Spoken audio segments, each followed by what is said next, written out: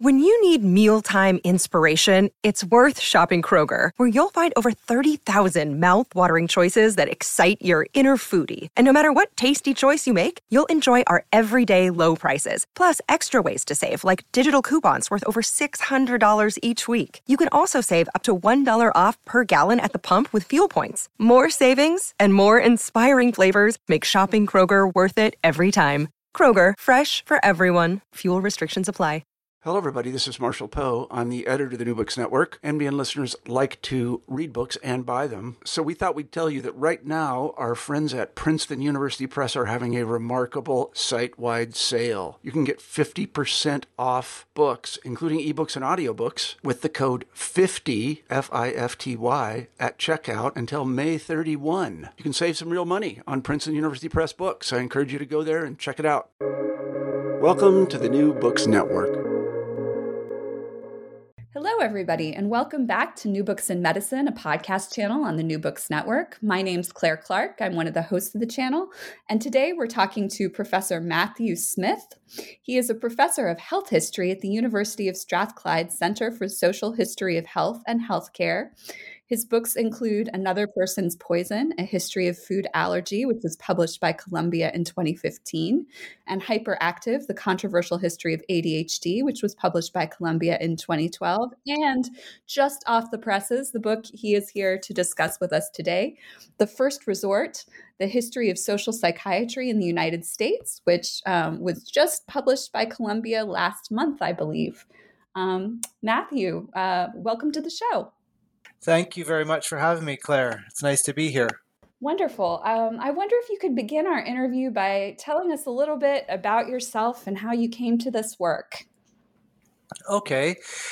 Well, it's a bit of a long story, but I'll try to keep it relatively short. So I did history as an undergraduate student, but didn't really have much expectation of having an academic career. I went and did an education degree and then couldn't get a job. And so I ended up working for the YMCA.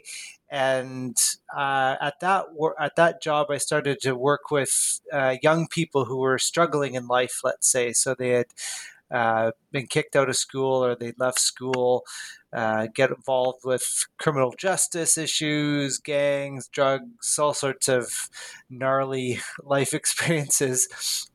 And while I was doing that work, we tended to be encouraged to, I suppose, find explanations for these children's problems by looking above their eyebrows, as sometimes I say.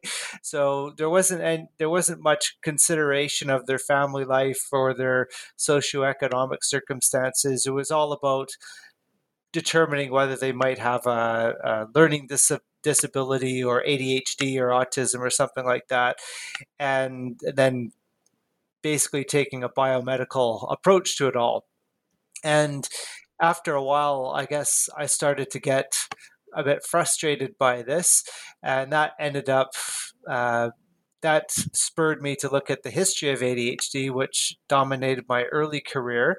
But I was still interested in the broader socioeconomic circumstances experienced by people who end up having mental health problems. And so during the course of my research on ADHD, I started to look at some other explanations for mental health problems that emerged, especially during the middle part of the 20th century, and especially in the United States.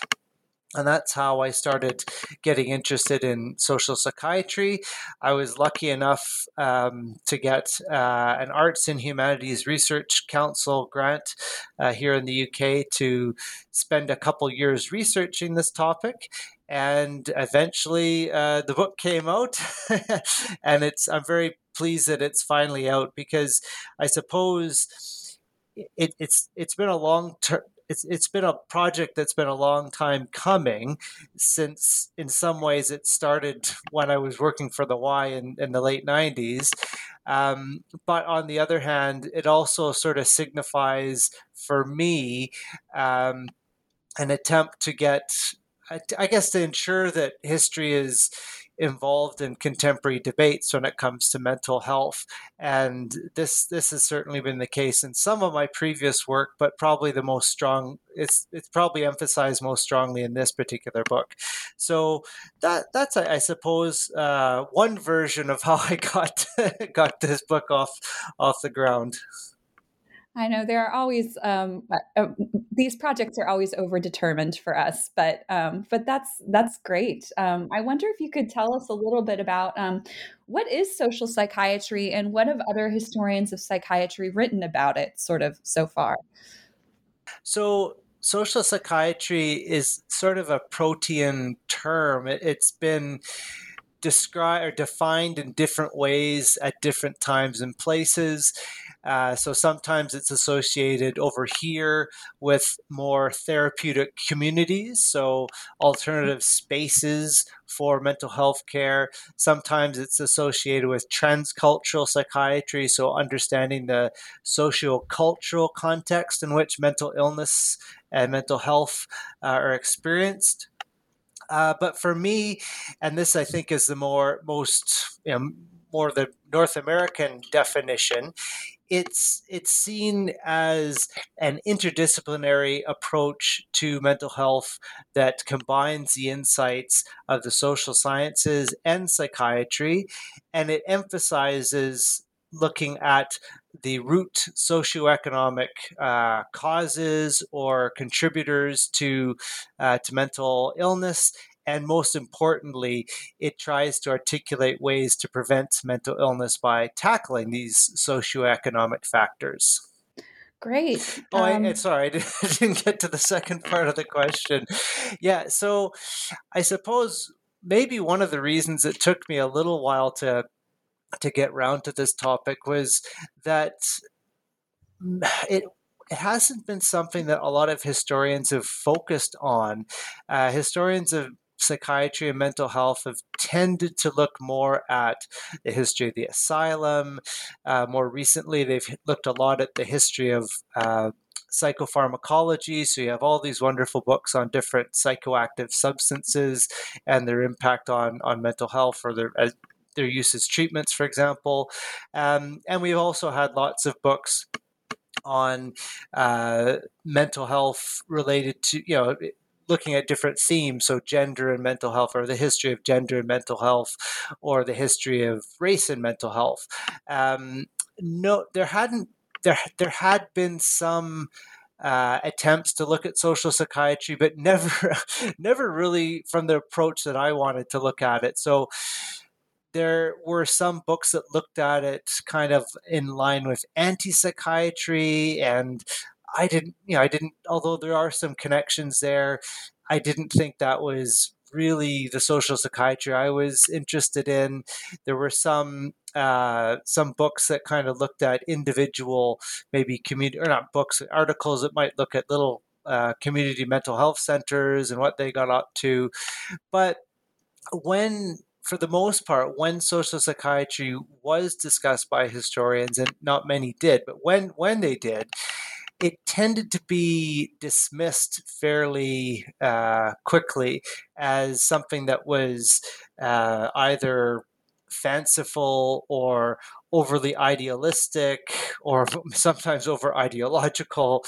And I guess my reading of the primary sources was that actually there was more to this than what a lot of historians had given it credit for. And I thought that although social psychiatry might not have had the outcomes that its followers might have liked, I think it had been thrown out with the bathwater to a certain extent, and that the time was ripe to really reappraise it, not just for the sake of setting the story right in terms of the historiography, but also in terms of how we might approach mental illness today, and especially its preventive aspects. Okay, well, great. Well, let's talk a little bit about some of the material you're working with here. So, you write that the first resort combines an overview of the rise and fall of psychiatry in the United States in chapters 1 and 6, with case studies then in chapters 2 and 5 of the most notable social psychiatric studies. Can you tell us a little bit about why you provide these kind of rich histories of social psychiatric research? Because I'm, I don't know, our listeners may be surprised to hear this is fascinating research about social psychiatric studies. Yeah, I aggravated quite a bit about the format for the book, the structure of the book, because there were these four really key studies. There's certainly many other social psychiatric studies, but I saw these as the most important, and yet they were all very different. So on the one hand, and I should say, when I was doing my master's degree back at the University of Alberta in the early 2000s, I did a class that looked at science and technology studies, and I was always really drawn to the idea of, okay, how is science and how is scientific knowledge and medical knowledge and psychiatric knowledge socially constructed? What are the factors that contribute towards how conclusions are drawn and how projects are developed and all that kind of stuff? So I think in a way, those chapters indulge my science studies interests. And so each of those studies, there's one on Chicago, one on New Haven, one on New York City, and one on Nova Scotia. They're all very different in that they take on different places, and so that's the setting for the social psychiatry is different. The setting for the socioeconomic factors is different. The people involved, there is a little bit of overlap, but by and large, the people involved are quite different, and they have their own baggage. And the way in which these studies progress is quite different, and yet they all end up providing evidence for the key role of socioeconomic factors in mental health outcomes. So I thought it was important to look at these four key studies, partly because I think in order to understand why psychiatric knowledge evolves in the way it does, it's important to really, lift the hood up and see what's underneath, see how the projects actually work. And luckily, with some of these, there were some really rich archival resources, so you could, I could literally see how the project was progressing or not, depending on the circumstance. But I also thought that each one of these projects, although they argue overall for these different socioeconomic factors, each one of them emphasized a slightly different one, and I thought that was important as well because. Social psychiatry emphasized overall that factors like poverty, inequality, and I kind of lump in, although none of these studies really look at race specifically, I myself kind of include racism in with inequality in this respect, also social isolation and community disintegration, and each one of them emphasizes one of these factors a little bit more than the others. So I thought it was important to present all four of them, partly to give, make sure that people understand that these really fascinating epidemiological studies exist, but also to provide evidence for my arguments around why we shouldn't be throwing, or why social psychiatry shouldn't have been treated in this dismissive fashion, and that we should reconsider a lot of the insights that it produced today. So these really rich sort of analyses of these case studies of different large pieces of social psychiatric research are kind of bookended by the rise of social psychiatry and then the fall of social psychiatry. So I'm going to kind of zoom back a little bit and ask you to tell us a little bit about the origins of social psychiatry. So how does the book start out? Sure. So although social psychiatry really blossoms in the middle part of the 20th century, it certainly is built on the foundations of what's happening during the first half of the 20th century. And there really are three main three main factors that contribute to the rise of social psychiatry. The first and probably the most direct one is are the mental hygiene and child guidance movements that emerged in the United States and spreads to different parts of the world later on, but certainly a U.S. innovation. So these were this approach to mental health really emerges around, well, in 1908, if we want to be specific, with the publication of Clifford Beers' A Mind That Found Itself. So Clifford Beers first sets up a mental hygiene association in Connecticut, and then he very shortly sets up a U.S.-based one, and the Johns Hopkins-based psychiatrist Adolph Meyer is involved, and this approach to mental health is very much a reaction to some of the issues that were emerging in the asylum during this period. So kind of recognizing that in order to deal with mental health more effectively, we can't just shut people away in asylums. We have to think about how mental illness emerges, why it emerges, and the sort of factors that can be changed in society to make the situation better for people. So mental hygiene focused is sort of an umbrella term. Within that, there's also child guidance.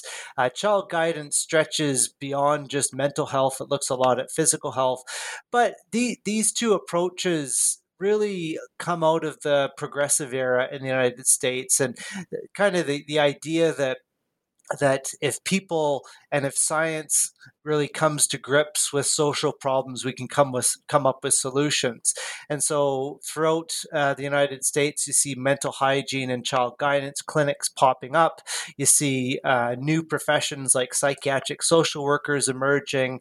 And these people really start to come to grips with what's happening in these cases. So the social workers enter the homes of people who are struggling with mental health problems. They try to find out what's happening in these communities.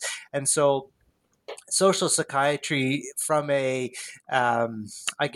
clinical perspective is definitely based on these precedents of mental hygiene and child guidance.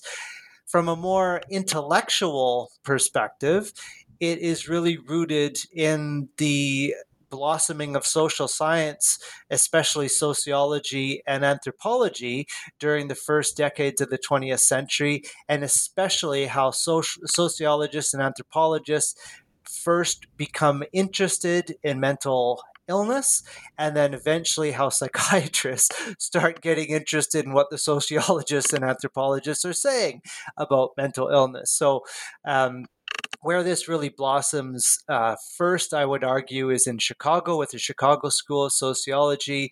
But you get many, many illustrious anthropologists and sociologists, Margaret Mead, for example, starting to examine different aspects of mental health. And then eventually psychiatrists start getting interested in this, and they start to work together. And this is a key feature of social psychiatry, is this interdisciplinarity, which I would argue puts to shame most of the feeble attempts at interdisciplinary that we think we're doing today. In these projects, the social psychiatry projects, are genuinely interdisciplinary, and sometimes that came with a lot of struggle. But it really is impressive how these projects, genuinely bring together the insights of psychiatrists and social scientists in order to try to explain what's going on.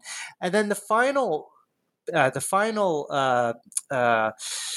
factor is a political factor, and that's really the Second World War, and how psychiatry in the United States really comes to the fore during the Second World War, partly because of attempts to screen out candidates or recruits who are deemed to be psychiatrically unfit, and they end up screening out about 1 million people who wanted to join the U.S. Armed Forces but were rejected on psychiatric grounds. And then despite that, they still have over 1 million hospital admissions on psychiatric grounds. So during the course of the Second World War, psychiatry really gains an awful lot of respect that it has not always enjoyed. And with that respect came a lot of political clout, and that resulted in the National Institute of Mental Health, which comes right out of it's basically founded in 1946 and then comes into being fully in 1949. So these three factors are really the foundation on which social psychiatry that emerges after the war is built on. So you write about how social psychiatry emerges in these years following World War II, but then its vision really comes closest to being realized in the 1960s with the passage of the Community Mental Health Act, which funded the construction of hundreds of community mental health centers between 1963 and 1980. I wonder if you could tell us a little bit about community mental health centers and what role they play in the story you tell. Sure. So community mental health was, I suppose, the practical application of social psychiatry. Now, there could have been other, and I would argue there should be other applications of social psychiatry, but during the 1960s, especially, this is really how the theory of social psychiatry is applied.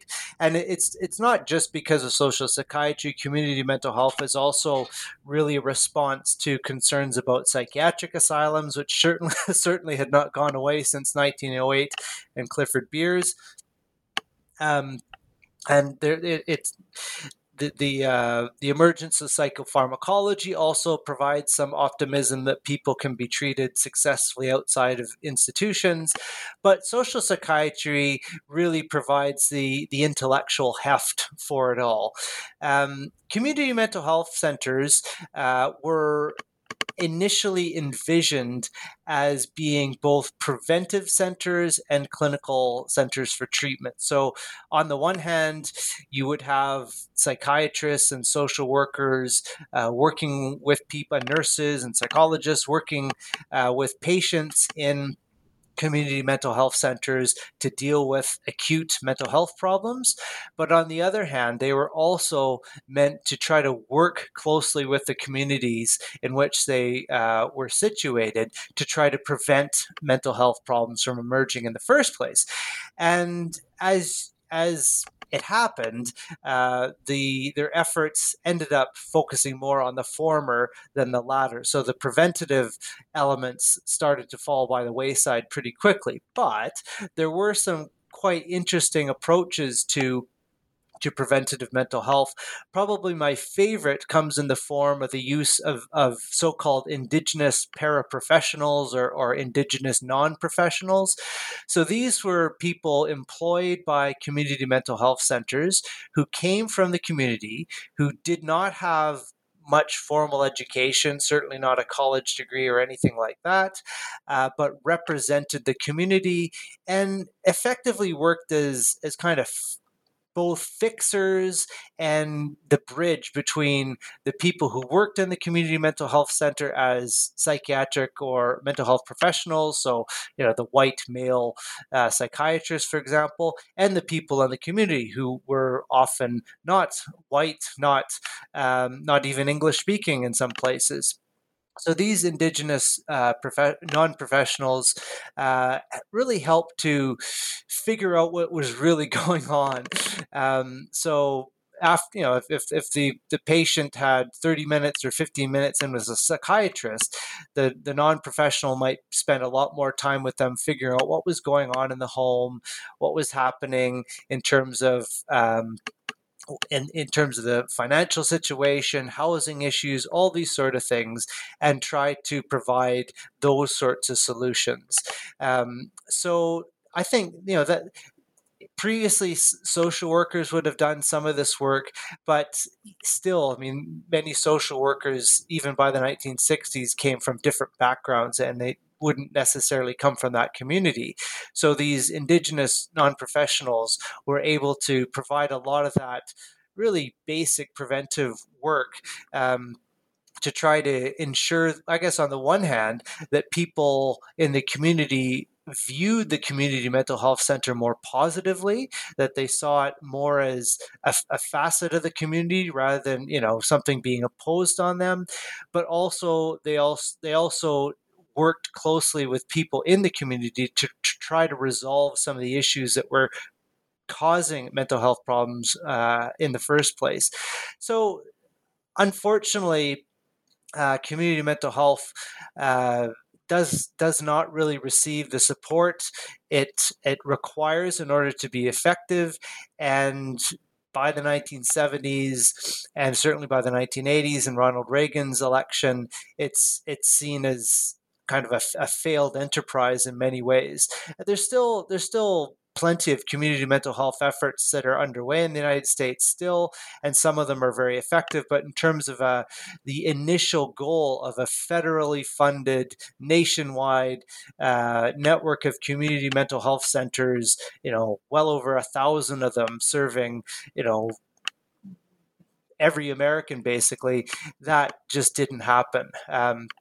So it's kind of an example of how sometimes when there are attempts to transform theory into policy and practice, there are definitely obstacles in the way. And in this case, politics and I suppose politics, but I guess politics at different levels. Politics in terms of the big political situation, should the government be funding these sorts of things, but also politics at the more local level. Should psychiatrists be ceding some of their responsibility and authority to Indigenous non-professionals? Those sort of factors interfered with the full flourishing of community mental health. Right. And so this brings us to the fall of social psychiatry. So by the 1990s, social psychiatry's gone from being, this is a quote you write, that it's gone from being the driving force within mental health policy to being largely forgotten. So, forgotten. How do anti-psychiatry, radical psychiatry, and the psychiatric survivors movement and biological psychiatry all influence the decline of social psychiatry? That's a lot of things going against it.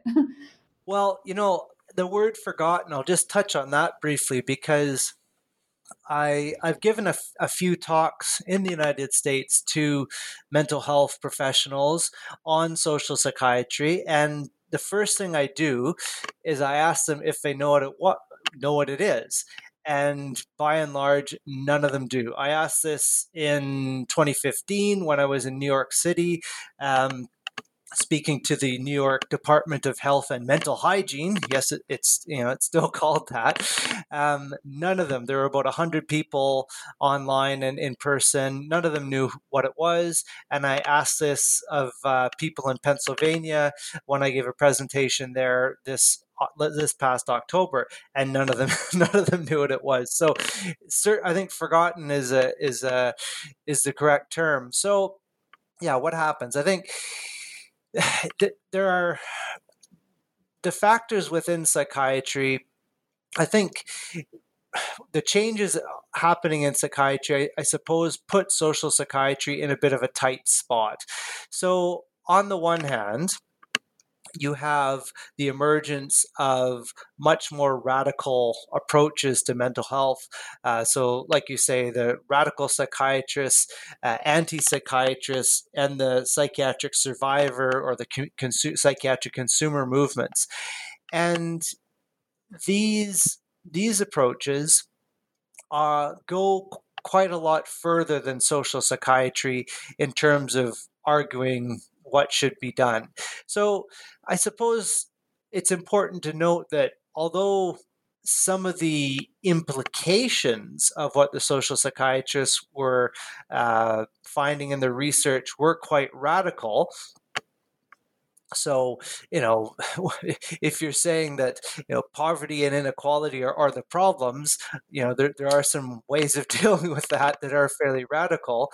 Social psychiatrists themselves, most of them were not. I mean, they would have been, most of them, not all, most of them were were Democrats, but they weren't necessarily far left-leaning Democrats. They would have been on board with President Johnson and the Great Society, but that wasn't necessarily a particularly radical approach in some ways either.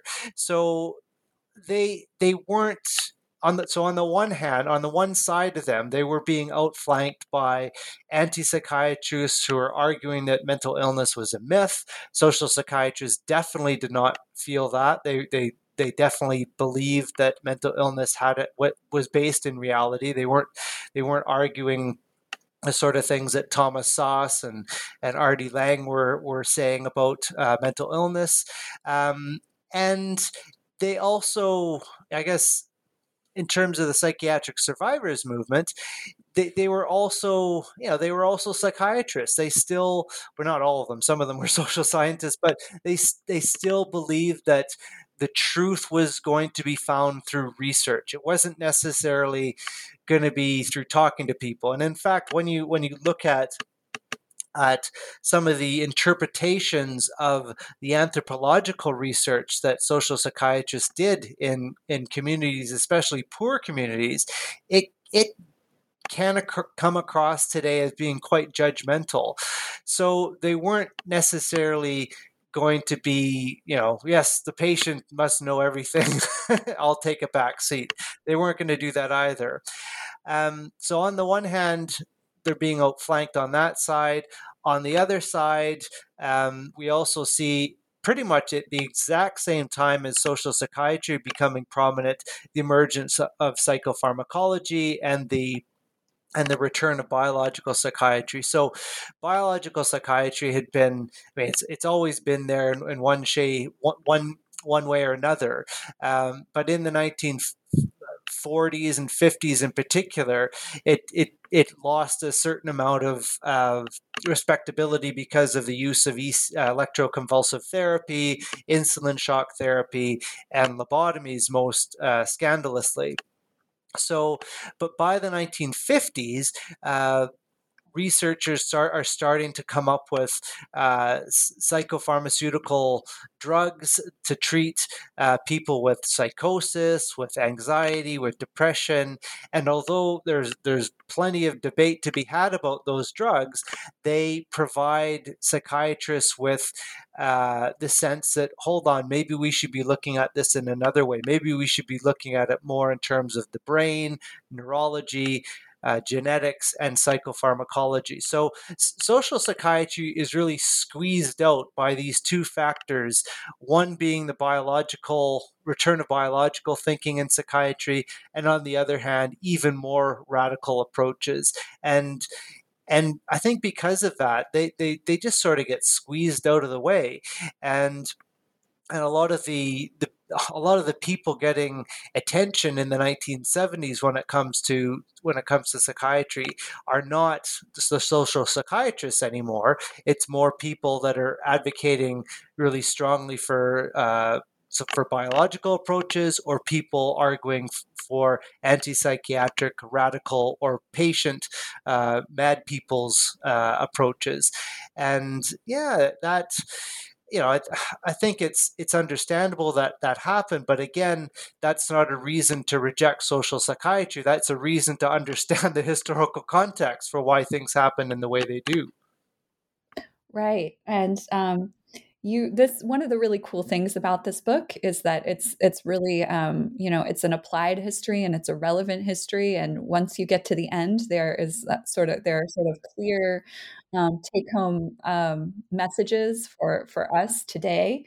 You argue that one of the failures of social psychiatry was the researchers' reticence to offer policy solutions to the problem of inequality, and then conclude the book by advocating for a universal basic income. Could you talk a little bit about what is the universal basic income, and then how does this kind of discussion of UBI sort of follow naturally from your analysis of the history of social psychiatry? Sure. So a universal basic income is a guaranteed income that's given to everyone in society without any means testing or requirements. You get it whether you're working or not, and it's if set properly, it's set at a level to ensure that everyone in society has enough income to lift them above the poverty line and provide them with their basic needs. So I came across this concept fairly late on. So in 2014, the very year that this project started, and it just occurred to me that when I looked at the social psychiatrists, and you go to their conclusions, you go to their discussion sections, and you just trying to find something that says, okay, what do we do about all this? But I think for many of them, they really thought that this was going to be a long-term project that would be worked on for decades, and then eventually this miraculous truth would emerge, and then something would be done. Now, that just didn't happen. There were some studies that carried on and on and on, and kind of almost got stuck in a rut doing the same sorts of thing, almost like a broken record. And then some of the other studies simply broke up, and there was nothing happened afterwards. So, but when I looked at these different studies, the three main things that emerge are the role of poverty, inequality / racism, and social disintegration, and as well as social isolation. And when I was thinking about, okay, so how could we address these sort of things, universal basic income emerged as a possible solution. So UBI can address each one of these factors that was believed to contribute to mental illness. So if it's set at the right rate, it can eliminate poverty. Because it's a universal basic income, it reduces or eliminates a lot of the stigma that's associated with welfare and being on benefits. And it also allows for a much greater social mobility, because people can go back to school at any point in their life. They can start their own business, perhaps go into creative careers where they don't have to be waiting tables, waiting for that acting job to come. They can just focus on their art. And then in terms of social disintegration, it allows people, because they have this income, to give back to their community. So, if they want to spend their time working in the community, working with young people or old people or environmental initiatives or whatever, it allows them to do that. So it allows people to be much more productive in terms of what they do. And I thought all of these things, all of these features or potential benefits of basic income addressed the main factors that social psychiatrists had identified during the 1950s and 60s. So I certainly wouldn't argue that it's a panacea. I would see it, and actually, most economists who talk about basic income also don't see it as a panacea. It's more of a different foundation on which the other policies to build a more progressive, productive society could be built. But I think it's an important one. I mean, one metaphor that I sometimes use is that right now, mental illness is a bit like Archimedes jumping into the tub, and all the water is spilling over, and that's the excess mental illness happening in societies right now. Archimedes kind of represents those socioeconomic factors. We need to get them out of the bathtub. We need to address those socioeconomic factors. There's still going to be a lot of mental illness in the tub, stretching the metaphor far more than I really need to, but there's still going to be a lot of mental illness, but we just need to get rid of, I suppose, the bulk of the socially derived mental illness. And I think that's where universal basic income could be really powerful. And I've been arguing this for the last few years to mental health professionals, to the Scottish government here. And, I mean, it hasn't happened yet, but certainly since the pandemic, because there were some not universal basic income models, but because people had to be provided an income when their jobs were cut off because of the pandemic and lockdown, it did make different governments think a bit more about maybe there is something to this. In the last Holyrood, so this is the Scottish election, 4 of the 5 main parties recommended or had universal basic income in their manifestos. So it is something that is a bit more on the radar now than it has been in the past. And I suppose my argument to the UBI advocates is that, listen, one of the ways that you'll get this across the line is to think about mental health and health more broadly as a potential benefit. One of the benefits of UBI is improving health and mental health. So, but yeah, I mean, for me, I don't. None of my historical projects have been done without thinking about the applications in real life. I think that's just where I came to history. But I think looking at that in a different way, the real argument is that if we want to tackle pressing social problems like mental illness, then turning to history is a really good starting point.